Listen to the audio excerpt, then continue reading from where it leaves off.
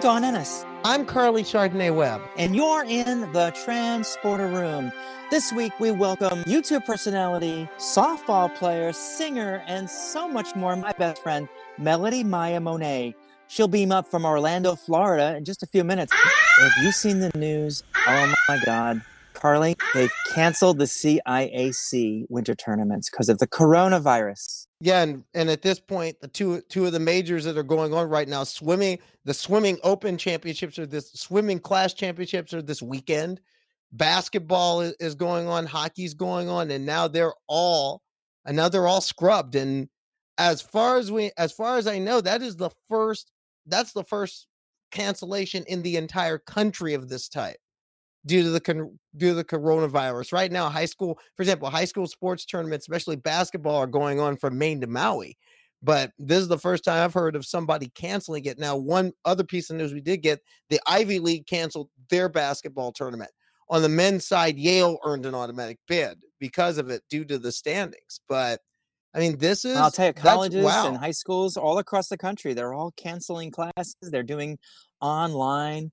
Study abroad is being canceled. You know, my big worry right now is that my son is supposed to go to Barcelona, Spain in 2 weeks, and they have not yet canceled their study abroad program. And we're getting nervous. I want him to be safe. That's the most important thing. It'd be a great adventure, but I can't take the risk that he might get quarantined. Imagine going all the way to Spain and having to spend the entire quarter in your room. Yes, but check out some things that are happening. You're talking about Spain, right? Here's some news that just came that are coming through the wires at this time. Spain has banned events with more than 1,000 people and designated what they call coronavirus risk zones.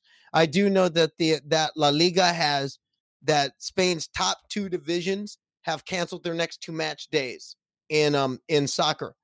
La Liga Primera has canceled their next 2 match days as they're trying to figure out what to do. There was a joint statement yesterday of all the major sports leagues that are playing in this country right now as far as what their contingency plans would be. The NBA has been the first out front saying that there's a possibility they'll play the rest of the season without fans being allowed in games if necessary.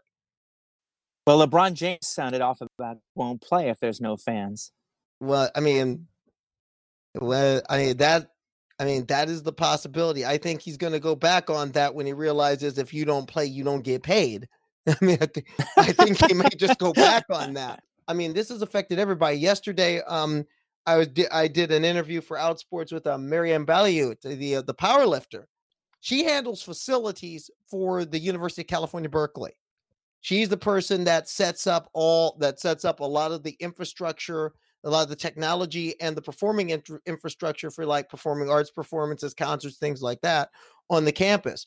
They have canceled their entire programming for the rest of the year because of coronavirus. Wait, for the rest of the year? For the rest of the year? Doesn't make any sense. For the rest of the academic year, and they're looking at contingencies for fall next year. They have basically said the rest of this academic year there will be no performing arts programming on the campus. And for the academic year, they're going to reassess. And for the next academic year, they're going to reassess in June. But right now, she says they're shutting. Their performing arts are going to be shut down on campus at this point because there are cases in the Bay Area. There are cases in that part of the country, and they're just there's just a lot of concern about it right now. Well, I'll tell you this thing. There are locker rooms for the NHL, the MLB, the NBA. They all basically closed themselves off to reporters now. They don't want any reporters in the locker rooms, and it's pretty scary. This is, I don't know if it's at the point where we can call it a panic, but I guess precaution is probably the best word to use. And if people are smart, if they wash their hands, if they avoid social contagion, if they try to keep their distance, avoid large crowds, I think we're going to get through this. But the people most at risk are still the elderly and those with compromised immune systems. Our transporter, by the way, it has a quarantine filter that filters out any bad stuff. So if we set coordinates for Central Florida right now, we can beam in Melody Maya Monet. Welcome to the Transporter Room, Maya. Thank you. Yeah, So I like to think I'm coronavirus free. I hope so. I love the fact that you did a Q&A this week, not just because you answered some of my questions, but you always get a chance to reintroduce yourself in that way when you do a YouTube video that answers fans' questions. How is it you ever became a YouTuber personality in the first place? Oh gosh, well, I think like most transgender people, at one point I thought, hey, I'm going to document my entire transition on YouTube. So I started doing that in 2011, shortly after I moved from Texas to Orlando after my divorce. And then I just kind of stopped doing it. I lost interest in it for years. And then I happened to have a friend who was dating a YouTube star, I guess you can say. And she encouraged me to basically start my own. You know, she was pretty successful, and it is through her that I then met other YouTubers who also encouraged me. And before I knew it, I decided to start a channel. I bought a little camera and I started making my little videos. And I'm up to now, 4 years later, about 150 videos. So, yeah. And how many subscribers? As of this morning, just under 14,400. So, you know, not as big as the big ones, but enough to fill an arena like the Amway or something like that. Well, I will tell you this much: you gained one maybe 25 minutes ago when I finally just got myself off the fence and subscribed. But I've been a long time. But I've been a watcher for about 2 years, including one particular episode that published April 7th of last year, where you had somebody in yellow who with a very prominent red hair, who's a relatively well-known person who both of us right now have rather close access to. Well, not so close. I want to keep myself from getting the coronavirus. But that bitch, that's true. I did get the star in one of Maya's videos, and it was a lot of fun. We talked about changing your sexual attraction post-transition. Yes, I remember that episode very well. I'm sure, Carly, you can sympathize with me. I had to carry her the whole way, but you know, we got through it. It was great. Yeah, I know. I mean, and you know that Dawn is such a diva. I know. She is such the prima donna. Let me tell you, Dawn's talent is she'll make you drink.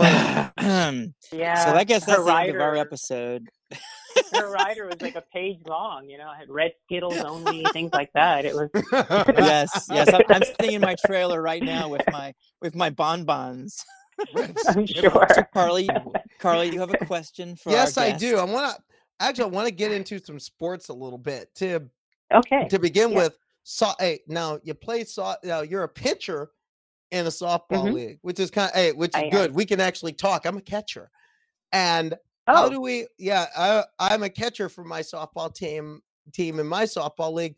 What got you playing? I mean, I had heard that when you started playing softball, you weren't out to people, and then you came out to people as you progressed forward. I mean, wow. Yeah. What made you want to? What made you want to come? What made you decide? You know what? I want to play a sport. I want to play a team sport. And what kind of led you to the point where I want to be out playing a team sport? Oh, wow. You ladies have done your research. Okay. Yes. So when I moved here to Florida for the first 7 or 8 months, I was, primarily concerned about my transition. But I found out that there was an LGBTQ local league. So it was a place that I thought that I would feel comfortable joining. And the reason I joined was because I had been playing softball in Texas before I came out. In fact, I was the player manager of 2 teams, a men's team and a co-ed team. And so I just kind of wanted to keep doing that. And I was a pitcher in Texas. So when I came here, of course, they didn't know who I was. They didn't know what I could do. So they put me like everywhere for a while. So, but it was something I just kind of wanted to get back into, except I wanted to have the camaraderie of women this time. So I joined specifically a team that was mostly comprised of lesbians. And, I had a great experience doing that. But at first I wasn't quite sure how I was going to be accepted. So I didn't immediately tell everybody, hey, I'm trans. There wasn't other obviously trans players in the league that I knew of. There have been since. I've seen others, and I've talked to others. And the league did have specific language about acceptance of transgender people, so I wasn't too worried about it from an official standpoint. But yeah, it was just something I felt like I really, really wanted to do. Even though at first, I think that first season, technically for the first couple of weeks, I was legally still male because I hadn't changed my driver's license, but I did shortly thereafter. And then I just started playing, and I just wanted to be another player, which is why I didn't come out at first. And I'm not very tall. I'm like 5'5.5" and stuff, so I kind of blended in with the other ladies really easily. Nobody really questioned me. So yeah, in fact, I played with some players even after I came out for a couple of years before they somehow came around to knowing that. One day I think I sat them all down on Transgender Day of Visibility, and I was like, hey, I don't know if you all know, but I am trans. And there are a lot more surprised people than I realized was going to be the case at first. But yeah, it's been a lot of fun. This season off, but I intend to start playing again in the fall. I've been playing since 2011, so getting close to 50, and so I have to kind of pace myself, Well, I'll tell you, you and I are the same age. Yeah. Or we will be in a few months. You're slightly older than me. We're gonna in a few months we'll be the same age. So I'm approaching that 50 mark too. But for you, in a sense, what did sport mean to you throughout the period as you were going through your transition and as you continue to go through it? What does the concept of being in competitive sport mean to you now that you're going through this new phase and you're moving forward? It was just like a completely new arena. My interactions with women had never really been as a woman in these sort of competitive environments before, and so to be kind of all of a sudden included in that was just, I don't know, it just felt amazing. It felt great. All of a sudden I could be one of the ladies in the locker room, so to speak, and just, talking about things. It was important, I think, to my development as a transgender woman to have that kind of interaction with women. Something that I didn't have growing up. Obviously I skipped the first 40 years of all that. So I never got to, play on my high school teams and things. And I did play sports in high school as well. I was the captain of my tennis team. I was on my cross country team.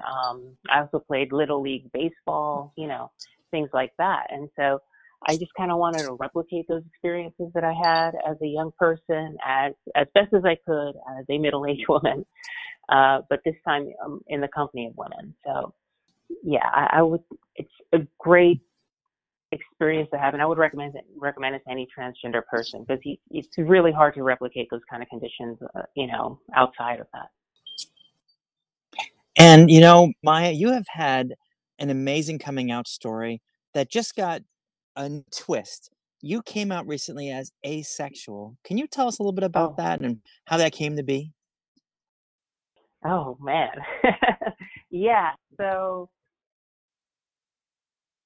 it was very interesting because I think I experienced what a lot of people do, which is when you're growing up, you're transgender, and this was the 80s on Long Island.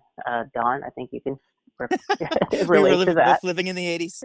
We had the high hair, and we walked the dog, and we parked the car. Yeah, exactly. I went to get pizza at Gino's. I like Gino's. You like that? Yeah. I forget what it was called. You go over there, and I go over here. Yeah, I know. Right. So yeah. So I grew up envying the teenage girls around me as a teenager. But I found myself attracted to women at that young age, and I was very confused by that. Because we didn't have the resources we have now, the examples we have now. I realized I could possibly be a woman and also transgender. So fast forward years later, I go through my transition, and I do identify as a lesbian now. and I still felt that attraction. But growing up, after in my marriage, etc., I always felt that I was broken before my transition because I wasn't a woman. And then later on, I found out after I was a woman, I still felt broken when in my sexual relations with women.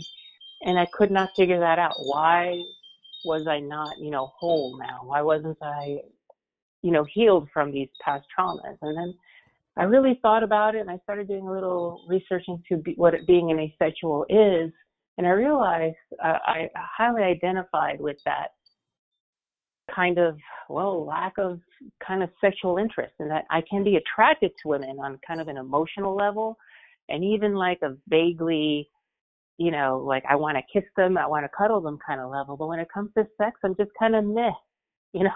I'm kind of, it's okay. It's something that I know it is important to my partners and I would engage in, but it felt a lot like faking it my entire life. And it just, it was very mysterious to me why that happened after I came out. And after now, I'm almost 10 years after I came out at this point, a decade. So I realized that there was a category for me, and that is asexual. There's a lot of subcategories of that. I actually don't know. This is very new for me. I don't know what category I fit in yet. Subcategory, perhaps demisexual, where, it takes me getting to know somebody very, very well before I feel any kind of sexual attraction for them. But at the moment, I feel pretty asexual. And just like before, where I felt broken in my relationship, and I realized that I still felt broken, and now I had a name for why that is, and that actually has kind of clarified a lot of things for me. So I'm asexual by default because it's been 7 years since I've had sex with anybody. So. Wow. I understand. But how do you feel now that you owned it and put a name on it? How does that make you feel? Makes me feel a lot better, actually, because I always felt in some sense that I was almost lying to my partners, that sex was largely performance for me. And I felt very guilty about not telling them that, I'm not really into this. I didn't want to hurt the feelings of my partners, let them know that that it isn't them, that I can say that now because I know what it is about me that's blocking me, or not blocking me, it's just me, but I realized from talking to a lot of friends that I don't see or approach or feel about sex the same way they do. And I was like, wow, okay. It's like realizing that not everybody sees the same colors you do, or that not everybody sees green the same way you do or something. So it took a while to figure out. And now that I do, I don't have to feel guilty about my sexual encounters, few and far between as they are. But, it's been a revelation. Well, I'll tell you one thing, cuddling's always better than sex anyway. But I mean, one thing I do know about you from looking at your videos is you can sing. In the arms of the angels, fly away from here. You got some serious singing chops going there. I mean, how were you? I mean, I know one thing I know from your most recent video is that that you always had a voice that had somehow you just had the knack and had the right template. But going through transition, how did you enhance the natural gifts you already had and advance them to the level that you have them? Because, like I said, I heard you drop a few bars in your last video, and I was like, wow, get this girl a record Carly contract can sing now. too. Don't be so shy, Carly. You sing too. Yeah, but not like Maya. Maya's the voice.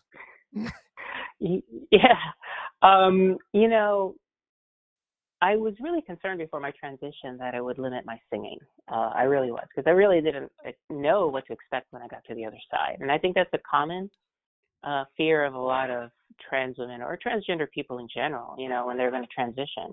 I know I have a friend actually also from Long Island who's a trans guy. His name is Ryan Casada, and he's a professional singer. I mean, he's got actual albums and streams on Spotify, and he's touring with Against Me, the famous band that's fronted by Laura Jane Grace, is herself a trans woman. Wow. And yeah, and he's coming to Long Island pretty soon, actually. But he he doesn't take any hormones at all, and I can understand that, because if you've gotten yourself a reputation with a voice, especially with trans guys, where of course testosterone will significantly alter them. That's a concern. So I actually wondered if I'd ever really be able to sing again, or if I were to sing, whether I'd basically only be able to sing with half my voice,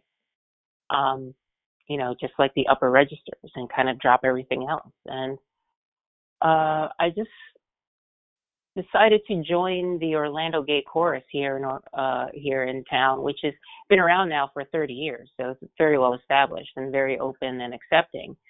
Just to try to get back on stage and try to start doing this thing that I used to love when I was a teenager. Because really, after high school, I stopped singing on stages. I never joined one of the glee clubs on campus at college or anything like that. So I just decided to get really back into it. It's something I've always loved.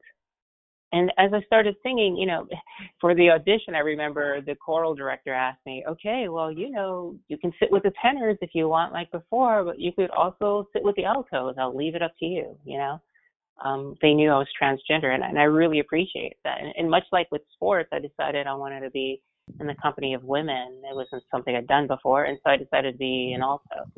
And so that allowed me to kind of develop my voice. Besides what I'd already done, on my own, of course, singing in my car, singing in the shower with women's voices and that kind of thing. I just started doing it and kind of shaping it and rounding it out until one day I had a solo in Orlando Gay Chorus, which was like in front of, 500 or 600 people by myself on a stage. And I actually was singing parts of a song called Traveling Through, which is by Dolly Parton and was on the soundtrack for Transamerica. So they kind of asked me to do it as the only transgender member of the chorus. And I really liked it. So at that point, I decided to just kind of step on the stage of a local open mic that a friend of mine ran. And from that, I got some attention. And I actually ran into a person I like to call my hetero life mate, Deb, who I know Dawn is very familiar with as well. Deb is my rock, my foundation. So he said, I really, really would like to work with you. He had been in a professional band in the 70s. So we started working together. I started learning to play the guitar. And eventually that started leading to gigs around town. And really, when you're standing on stage alone and you're carrying that music, Deb had some songs he would sing, and of course he would back me up on, sing harmonies. But when you're the voice everyone is like concentrating on, you really, it's trial by fire. You either sink or swim. And my voice just started to blossom in a way that I didn't expect. And it got stronger, got more powerful. I got more confident. And really, before my transition, I don't think I could have done that. That confidence was lacking, the confidence in who I was. So to be able to just stand there and say, this is who I am, and let me just sing, was great. And what was even more interesting was that I started to drop into what I used to consider my more masculine voice, which was always a higher voice anyway, because it was a tenor voice. And I would stand in front of these crowds who were largely cisgender straight people, sometimes in a dive bar, and just sing songs in whatever register I wanted. And I realized that they didn't blink an eye. They never questioned who I was.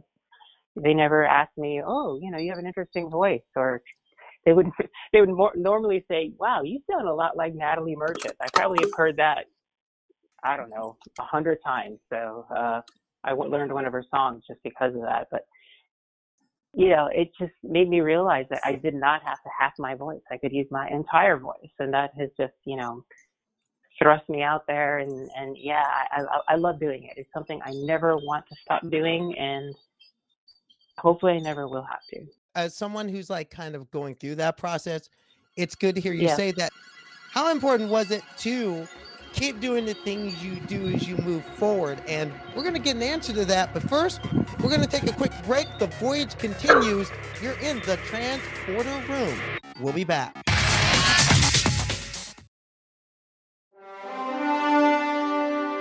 And we're back in the transporter room with Melody Maya Monet.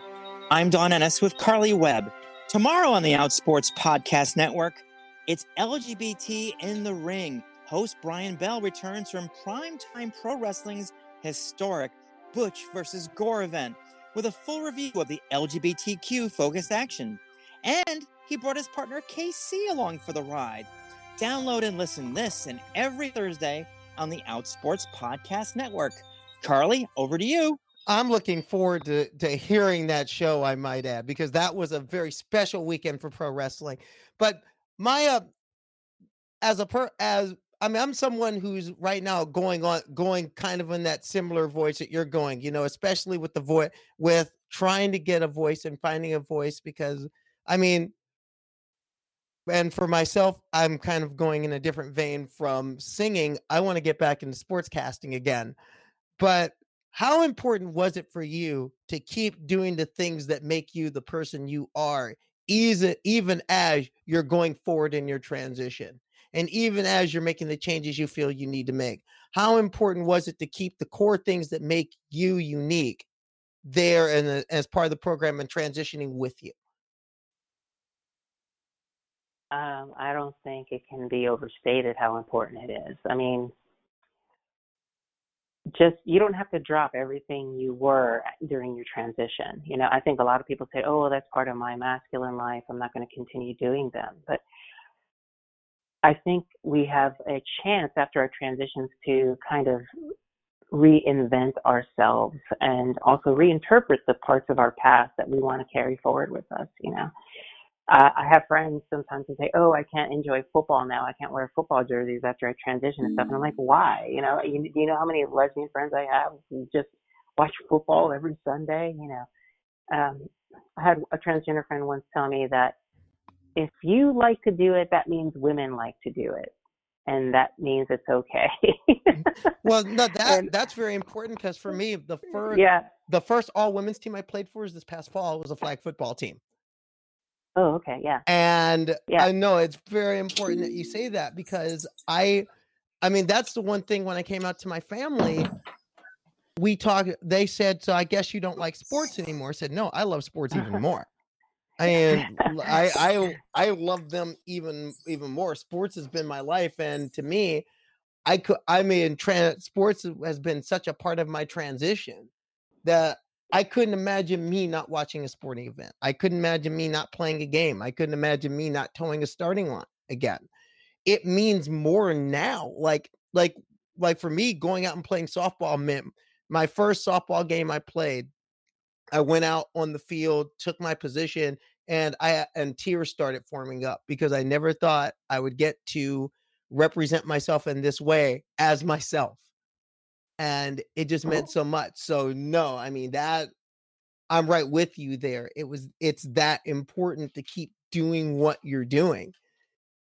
Mm-hmm. And I could tell you, just hearing you say what you said before the break, it really touched a chord with me, because I'll put it right out there. My voice is a major part of where my dysphoria comes from and where my confusion comes from. And to hear you talk about your experience when you were on the stage singing in front of a lot of strangers at some dive bar, and just not even thinking about it, just thinking about what you do and what you love to do, that touched a chord with me. I needed to hear that today. Well, I'm glad I could help with that. I mean, I think it's important for us to be authentic and not limit ourselves. You know, it's kind of funny that after we transition, like your family did with you, for some reason, people expect us to live to these sort of female stereotypes all of a sudden. It was like when I came out to my mother, the first thing she asked me was, how long did I know that I was interested in men, you know, sexually? She automatically assumed that meant that I'd be into men. And I'm like, why are we placed, you know, under these limits that cisgender women aren't? You know, cisgender women can be attracted to anybody. they can play sports and that kind of thing. Of course, they had to fight very hard to get to that point in history. But I think when we say, well, I am a woman too, as a transgender woman, all of a sudden it's like we get knocked back to the 1950s and everybody wants us to be the happy homemaker, wearing, a poodle skirt and stuff and attending to our men and not being involved in those icky sports and things like that. And that's not the reality. We come in just as many varieties as cisgender women. So yeah, I think it's important not to limit ourselves because we think we can't do something after sports. That's really just the patriarchy, speaking to us or limiting us. It's misogyny. So I think, there's some misogyny we have to overcome ourselves, internalize. So sports is important for that because it allows us to kind of break out of that role, that mold, that we have to be these ultra feminine beings because we're trans women. So on your latest video, I saw that you talked about your favorite TV shows, and one of them is a science fiction show that I've been watching religiously, Star Trek Picard. Yeah. Tell us about your sci-fi love and about what you think of the show so far. Oh gosh, I really love the show so far, and my love for sci-fi goes back to when I was a little kid, and I got started reading a lot of sci-fi novels by like Isaac Asimov and that kind of thing, and then that branched into television and stuff. And I got to say, a lot of it has to do probably with the fact that I was transgender because I was always waiting for those episodes where someone would use some scientific means. So, oops, all of a sudden I find myself in a woman's body. How how interesting. There was always seems to be the possibility for the future that I would be able to be the person I wanted to be in some kind of way that made it less difficult than actual physical transition is for us today. There's actually an episode of Star Trek in the original series where Captain Kirk switches bodies with a woman called the Turnabout Intruder. So I think that kept me going for years, just thinking about that. But I do have also just a legitimate interest in just the themes of sci-fi overall and Star Trek in particular, some Star Wars, but I would say I'm more Star Trek than anything.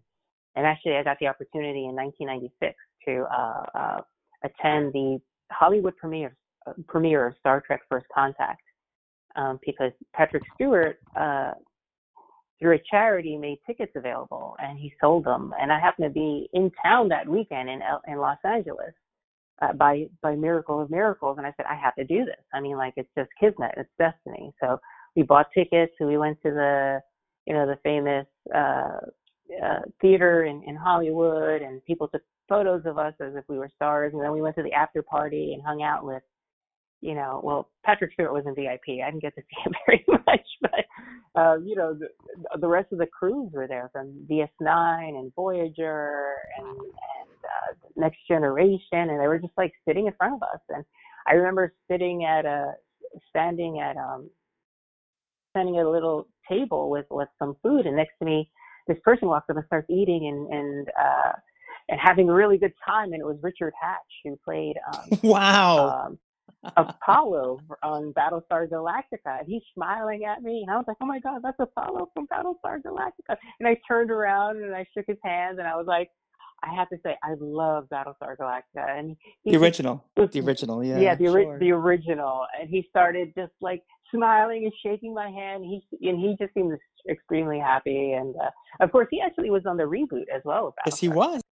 And he also before he passed away last year, he appears in this new production called Star Trek Axanar, playing a Klingon.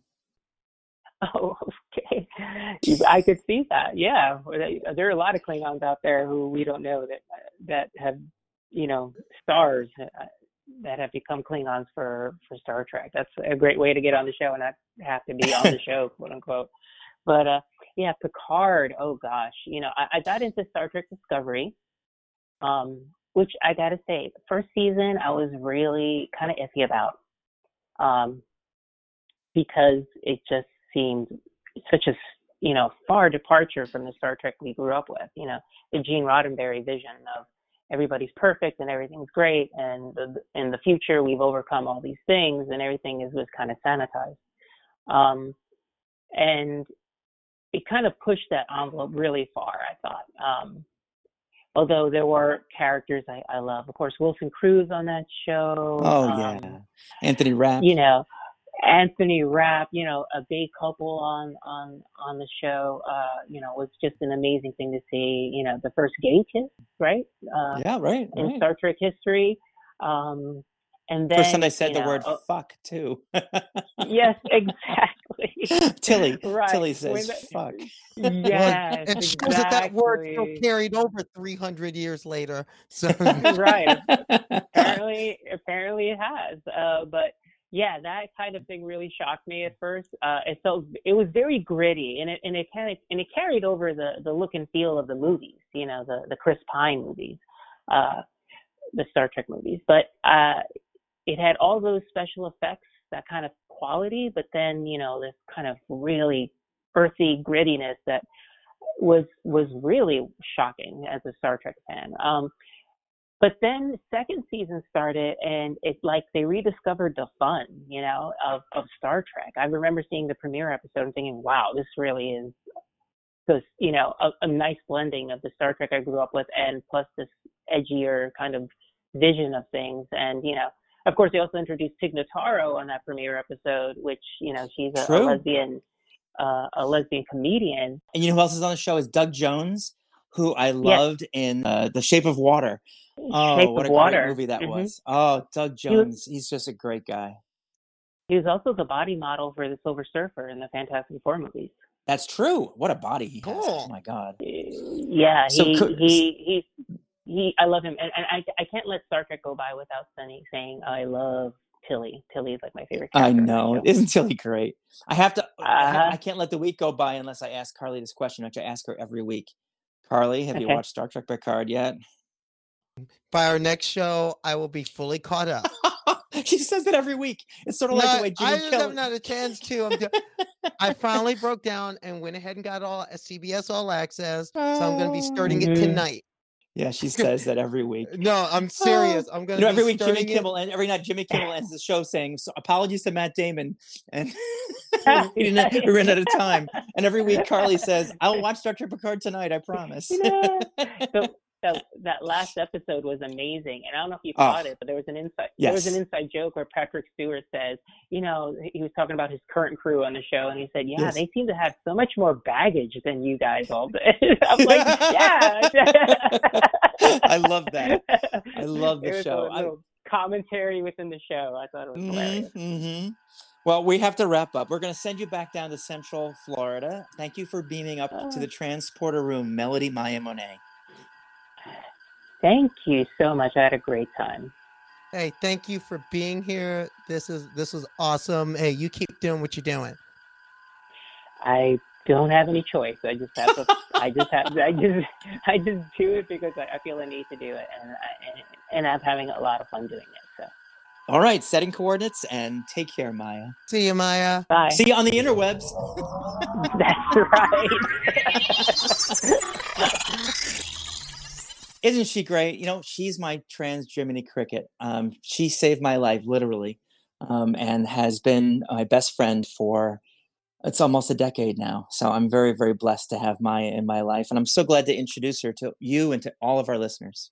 Well, it is a pleasure and an honor to meet her because I've been a fan of her on YouTube for the last couple of years. And in many ways, she's become an influencer in our community, and it's easy to see why. Just if nothing else, she's just authentic. Yeah, and you should see her. I've seen her play softball. She is a hell of a pitcher. I hope that she'll rejoin the softball team in the next season. I look forward to running into her and having to face her at the plate in a tournament sometime. All right, Carly, steady as she goes. See you next week. I'll see you next week, and I'll be caught up on Picard by then. Yeah. All right. Bye. Bye.